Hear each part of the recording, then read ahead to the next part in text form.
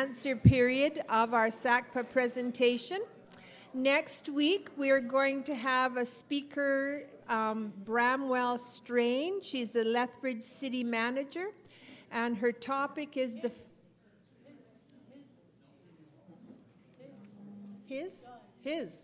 I do apologize. His name is Bramwell Strain. He's the Lethbridge City Manager. His topic will be the first 100 days as city manager, expectations, observations, and surprises. What are the key issues going forward? So that's next week. Please come. I know they would appreciate a large turnout. So we will call David back to the podium. Question and answer time now. If you have a written question, please bring it to me, and I will see that it gets answered. Keep your preamble short and your question on topic.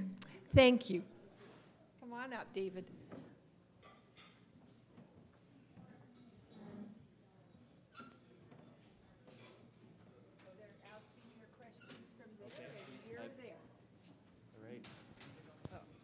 Hello, David. My name is Lauren. Thank you for coming today.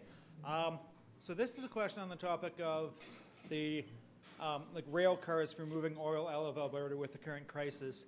And I'm hoping you can just shed some light for me on the situation, because I've been seeing in the press Notley and Trudeau sort of arguing about who should do what. And it seemed to have an underlying error like that. There was some regulatory control government has over how many rail cars use, which I was not aware of. Is there any regulatory hold-up, or is it just a matter of free market finding cars? Could you please shed some light on who has authority or not? Yeah. That's a great question, and my team and I are looking at these issues too. It's top of mind. It's relatively new. So, as you said, I've heard something recently that there's some kind of regulatory issue. I wasn't aware that there was any regulatory issue around tanker rail cars, but there may be something that the federal government could do in terms of changing the regulation. But my understanding is more that Premier Notley's gone to Ottawa to pressure the federal government into actually contributing financially to her plan to purchase rail cars. What I'm concerned about, and I talked to the media about both Kenney and Notley's plan, Premier Notley's plan, is with her plan, there's already a backlog, as I understand it, of rail cars for other purchasers, a 3 or 4 month backlog. So ambitiously, she's planning on the first rail cars coming online end of 2019. It's probably going to be into 2020. So. And their own estimates are that it might make a $4 difference in the differential, which can go up and down very quickly just with regular oil markets. As an aside, OPEC is meeting this week. Russia has apparently signaled that they're going to support some production decreases to bolster the price. So investing $3 billion plus in new rail cars to implement a plan that won't make any difference until well into late last year or even next year or even 2020, I'm not sure that is the best use of public dollars and really will make much of a difference. So I'm concerned that it's could be more akin to grandstanding, to standing up to Ottawa, which we all often like to do in this province, and there's often need to. But in this case, I'm not sure that spending that kind of money, either provincially or federally, will really address the problem, and it certainly won't anytime soon. Go ahead. Hi, Brooke Cully.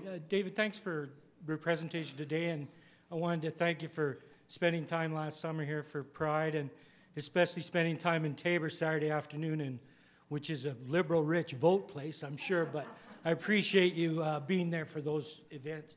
My question is about public education. You got to it at the end. I was glad you got to it. But my question is about where's the Liberal Party's position on choice in education, and how do you feel about funding independently and private institutions in public education? That's a great question.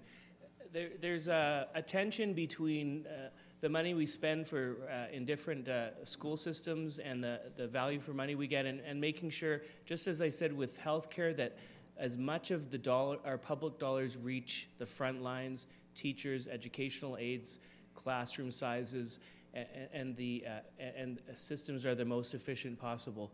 But we will be running on, and I will be supporting choice in education. So families that want to choose the separate Catholic system, the public system, charter schools. There's a number of religious schools that specialize, that have a component of religious education, be it Christian or Muslim or Jewish. I think it's really important to have choice. It fits with our key liberal value of freedom of the individual, so to be allowed to make an individual choice for where you want to in what system you want your child educated. But we also need to have strong provincial oversight. GSAs are the most obvious issue making the news right now, but it's not just GSAs, it's seclusion rooms, it's the curriculum. So we want to make sure that the Alberta curriculum is being taught, that all schools are a safe and inclusive place for our children. But I think we need to allow for that choice and to allow for that diversity.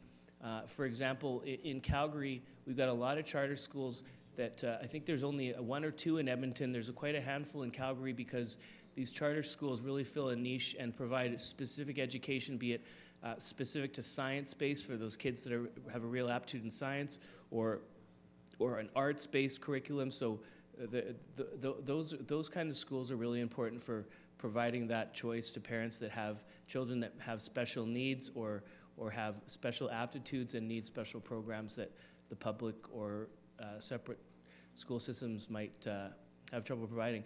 And a success story, for example, with the Catholic system in Calgary is and something that's close to my heart is the really amazing way they're graduating Indigenous and First Nations pupils at a higher graduation rate than even the general population, which is a huge win and an amazing thing they're doing. So, that's something we can really celebrate.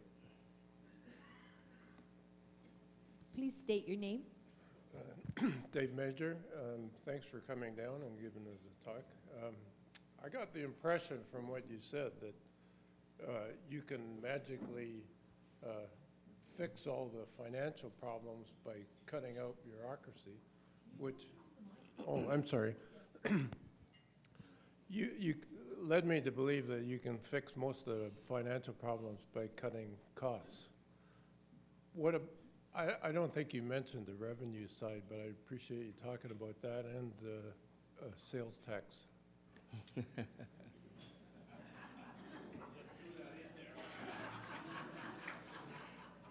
The elephant in the room.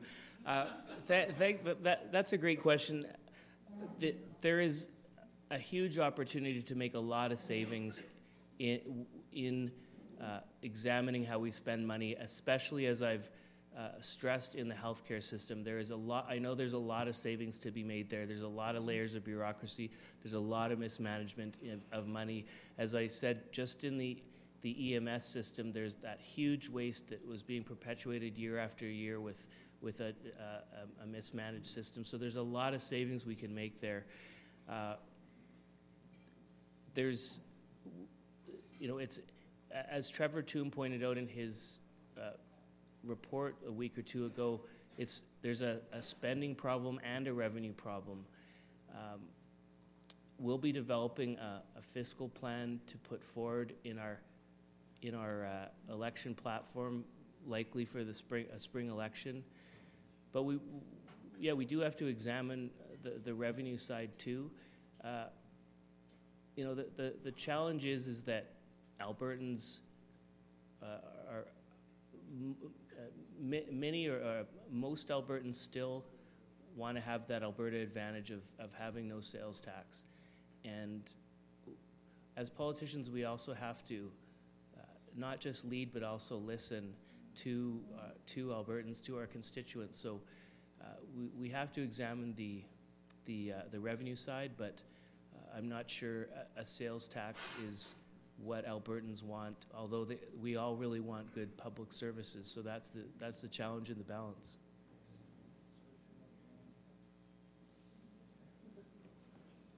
Hi, my name is Michelle Walker. Hi.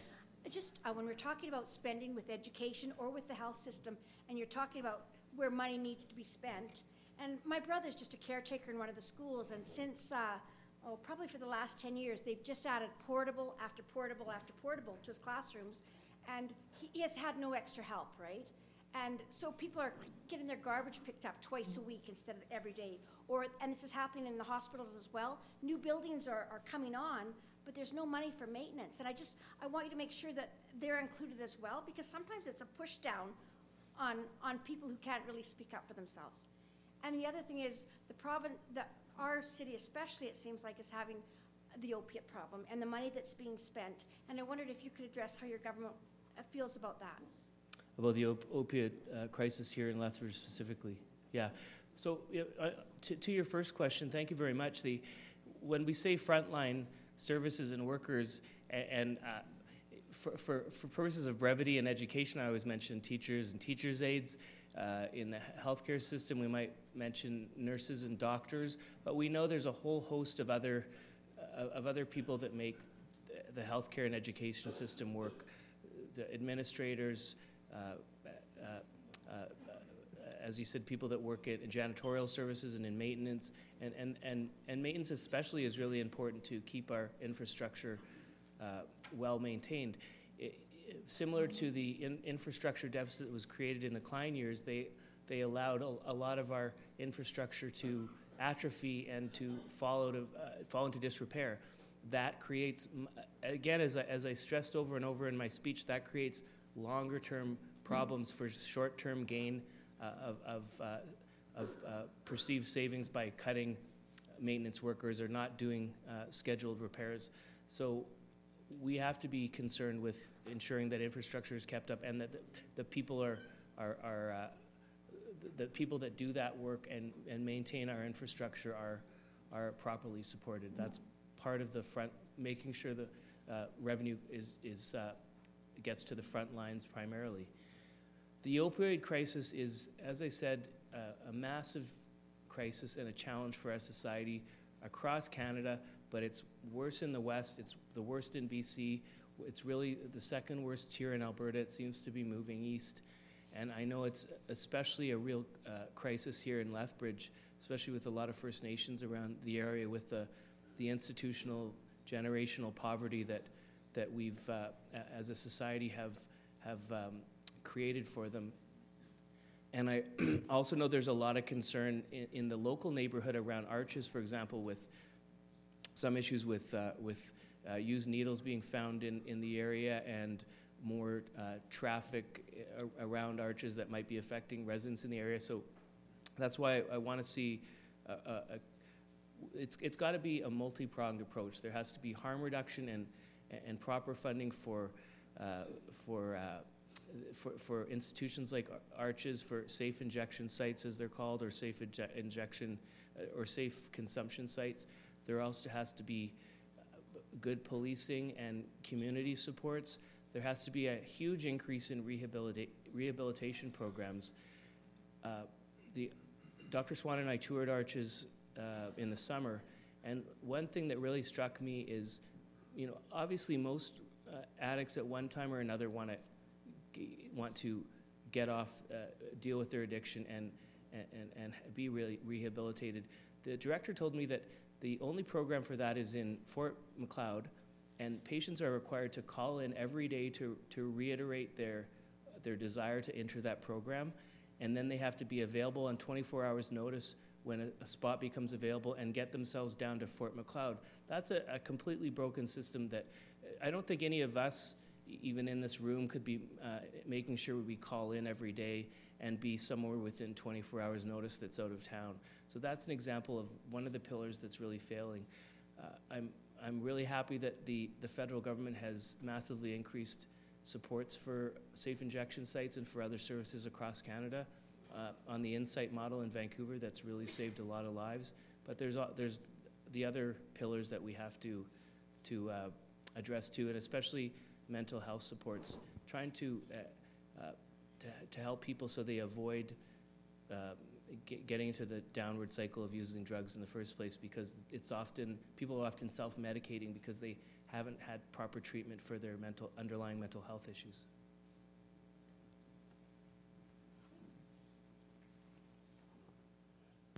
The name's Doug Neal, and I'd like to talk about the marvelous carbon tax that we have. To me, it looks like nothing more than a glorified sales tax. I don't see people driving less or turning out any more lights or doing anything like this. And I'd like to know how the Liberal carbon tax is going to be any different than what we have now. Yeah. I think this is one of the most important issues and the toughest challenges that we as politicians and society have to address.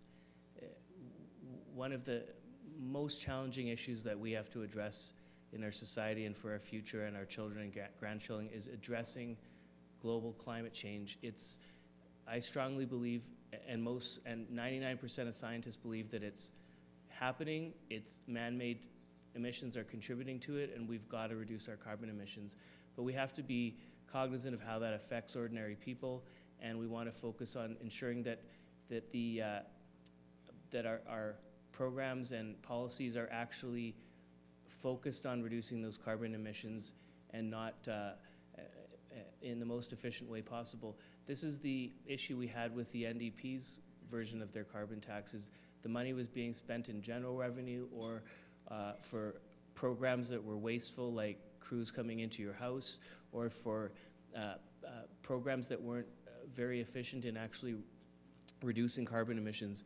We would, as I said, want to institute it as a revenue neutral tax. So the idea is that personal and business taxes can come down to compensate so that people aren't out of pocket but are still encouraged to reduce their carbon emissions, as we all need to do. We all need to chip in.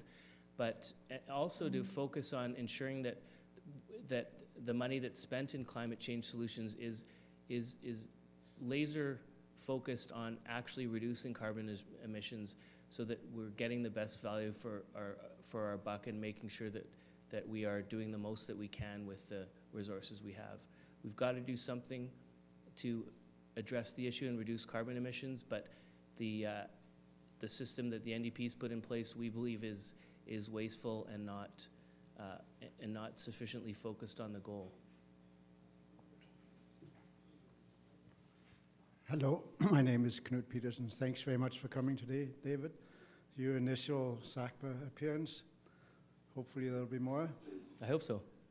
Hey, my question relates to how closely aligned are you with the federal Liberal Party? Because federal Liberals don't do particularly well in Alberta, as you probably know. So you think the name Liberal hurts you being a party in Alberta? Well, first of all, the Alberta Liberal Party is a completely separate entity from the federal Liberal Party. We have no legal or official connections. Of course, many of us are federal and provincial Liberals. I think the climate is changing for Liberals. There's 2 steps forward, 1 step back sometimes, but we elected MPs, especially in Calgary, for the first time in many decades. There's younger people. The millennial cohort is going to be the largest voting bloc in the next provincial and federal election. We have to encourage them to increase their voting rates and get out to vote, but younger people are not wedded to particular parties or to brands in the way that older generations are. They are focused on policies and leadership and people that care about their issues. So we got to focus on what Albertans want and what they need, and I think as was demonstrated in the last provincial election, the NDP had 0 to 4 seats for the last 30 years, and They elected a new leader. They had strong policy. They were ready for the last election. We weren't. They capitalized on that, and no one would have predicted the NDP would have ever formed majority government in Alberta. I would submit to you that the NDP brand is even worse in Alberta than the Liberal brand, and yet people voted for them because they recognized they had good policies and a good leader and a vision for the future. So I want to be focused on that, on providing solutions for Albertans. I think amongst older people that there is still that narrative of the National Energy Program and issues from the early 80s, but those are fading rapidly, and I think things do fluctuate, but I think that the Liberal brand is strong across Canada. It's been understood as a philosophy for hundreds of years.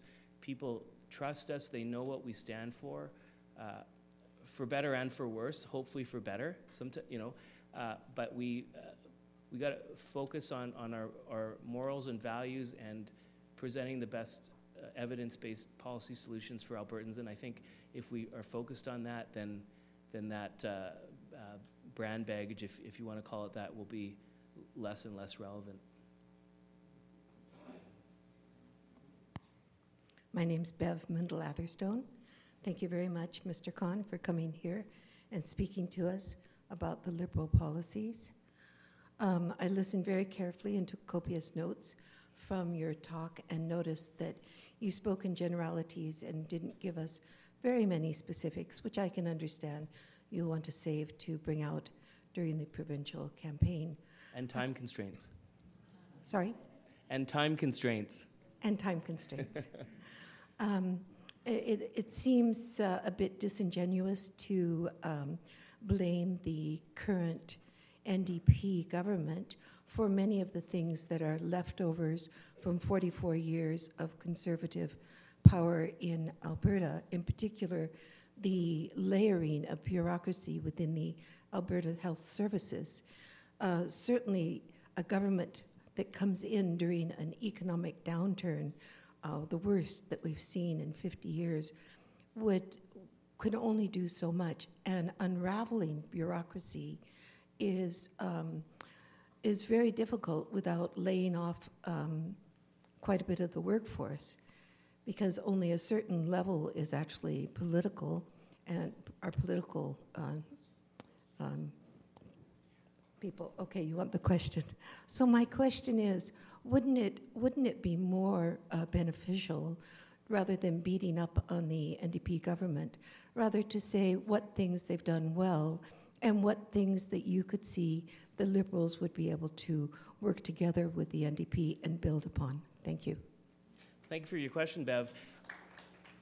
Certainly 44 years of one-party rule created an extremely dysfunctional provincial political scene. There was a lot of corruption and money going into the PC party from public money.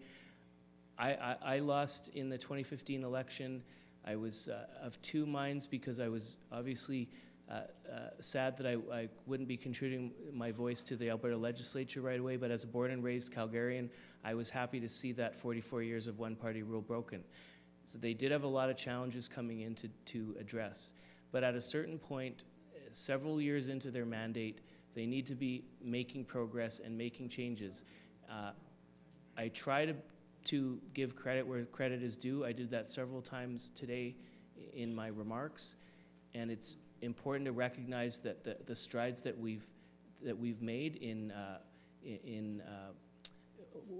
farm workers' rights, inclusivity in schools, like GSA issue, but there is a huge bureaucracy in AHS. It's not just political staff. It's many layers of management. It's merging those health boards into one large board, and instead of getting more efficient, it got more bloated. This is the almost half of our provincial budget, or the largest chunk of our provincial budget. We really needed to be more focused on the cost savings that we can get out of the healthcare system. They've hired more and more staff into HS and into the public service, rather than looking for those efficiencies. So I agree with where you're coming from, that they had a huge challenge, but it's role of a new government to come in and address and fix problems. And a year or two, they can have that chance. But after 3.5 years, there's got to be results that are being demonstrated. Also, it's a role of a strong provincial opposition party to point out where things are going wrong and provide solutions. And I touched on that with the EMS healthcare, the EMS crisis. There's 650,000 hours being wasted on the EMS system, 135,000 double time overtime hours completely wasted. We researched it. We worked with the Paramedics Association. We came up with solutions. We pushed the government. They've implemented some of them. That's a win-win. They can take credit for having partially addressed the problem. We're glad that we could make a difference. Similarly, with the toxic cleanup of the oil and gas liabilities in conjunction with the media, we've pushed them to finally agree to address that issue, to at least admit that there's an issue that needs to be addressed. That's the role of a strong opposition party. So a lot of our values align, and I was so happy to see a change in government despite having lost personally, but we've got to work to push them to do better, and that's really fundamentally our role. Thanks. Hi. Sorry. Carol Sakia. I actually started as someone who didn't believe that we needed a sales tax, but I would ask you to view a video that Public Interest Alberta created, and they've shown here. And I must say, I got convinced in the other direction. So I think it's, the world is about wants and needs. And nobody wants a new tax, but I think sometimes we need a leader to convince us that we can be educated and that we actually might need it, not just want it. So if you want to do long-term planning, not just long-term thinking, what do you think your role as a community leader on this topic might be? And I would suggest your starting point would be to view the video if you haven't already seen it. I've seen it, and I know the work that Public Interest Alberta is doing to educate Albertans on the benefits of a sales tax. You know, almost economists across the board all conclude that a sales tax is the most efficient way to raise revenue, the broadest tax base, the least detrimental tax on the economy, the least drag created on the economy, the most money, as I said, generated in the least harmful way in terms of an economic analysis. That's clear, and almost every other jurisdiction has implemented a sales tax. And we as politicians have to lead, but we also have to listen. And if the majority of Albertans are still against that sales tax, a party or leader coming out in favor of it can result in it not being implemented because no one votes for that party or leader. So it's a real tension. I'm concerned about our public finances, as I extensively talked about. We cannot continue to run $8 or $10 billion deficits every year. And polling is changing on that sales tax issue. More people are coming around, but there's got to be, it's a cooperative thing. The public has to come around to it. They've got to become comfortable with it. We also have to lead on it, and we have to have organizations like Public Interest Alberta talking about the benefits of it. Hi, my name is Henning Mundel. First, a preliminary quick question, and then the main question. Which riding did you run in? That's the quick question. I ran in Calgary-Buffalo, which is the downtown constituency in Calgary. Kent Hare was the MLA, and then he's now become the MP for Calgary Centre federally. So I'm a good friend of his. I ran to replace him there. As I said, we as a party weren't ready for that election, so it was a really disappointing. I had a big, energetic campaign. But so you're starting to answer my real question, yeah, which is a tongue-in-cheek question. Yeah. So take it in the spirit it's intended. What has changed in your riding because you're standing here as leader of the Alberta Liberals, that you can in fact, that you are in fact electable? Thank you. Great question. First of all, I'll be running in the constituency of that Dr. David Swan represents, Calgary Mountain View, which is right across the river from downtown Calgary. The other central constituency in Calgary. I hope to earn the votes of tens of thousands of Mountain View residents that have voted for Dr. Swan, and we work so closely together, and I hope to continue his good work in the legislature. As a regular candidate, a high-profile candidate, but a regular candidate in the last election, I was focused just on Calgary, Buffalo, and a little bit more generally in Calgary. Dr. Swan and I traveled around quite a bit during the election to different events. But I want to learn from the mistakes that we did make in the lead up to that last election. It was called a year early. We just weren't ready for it. We should have been more prepared and realized that there was a strong chance that there was going to be an early election. I want to learn from those mistakes or challenges with planning. I want to make sure we've got a full slate of candidates, that our policies are robust and well developed. Our campaign platform is ready, and we're ready to go. So as a leader, I hope to bring a new vision and energy to the party and to politics in Alberta. I hope I've been doing that in the last year and a half, and so I hope that we're in a better place and better prepared in the next election. And politics are so volatile in Alberta right now that anything can happen, as we saw in the last election. So I want to be prepared and ready to provide that alternative choice to Albertans who are, many in southern Alberta and in Calgary are disappointed with the what I would say was a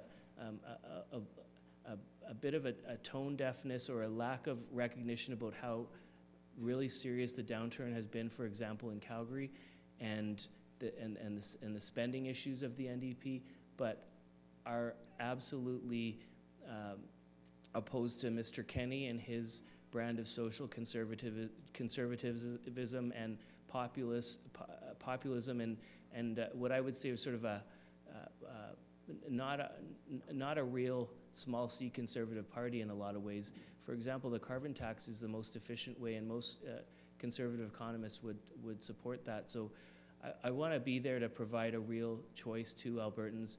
We saw in the last American election, when you have two choices, you can sometimes end up with a poor choice and an even worse choice, and people are so disappointed with the lack of choice that they just vote for the disruptor-in-chief because they want to send a message.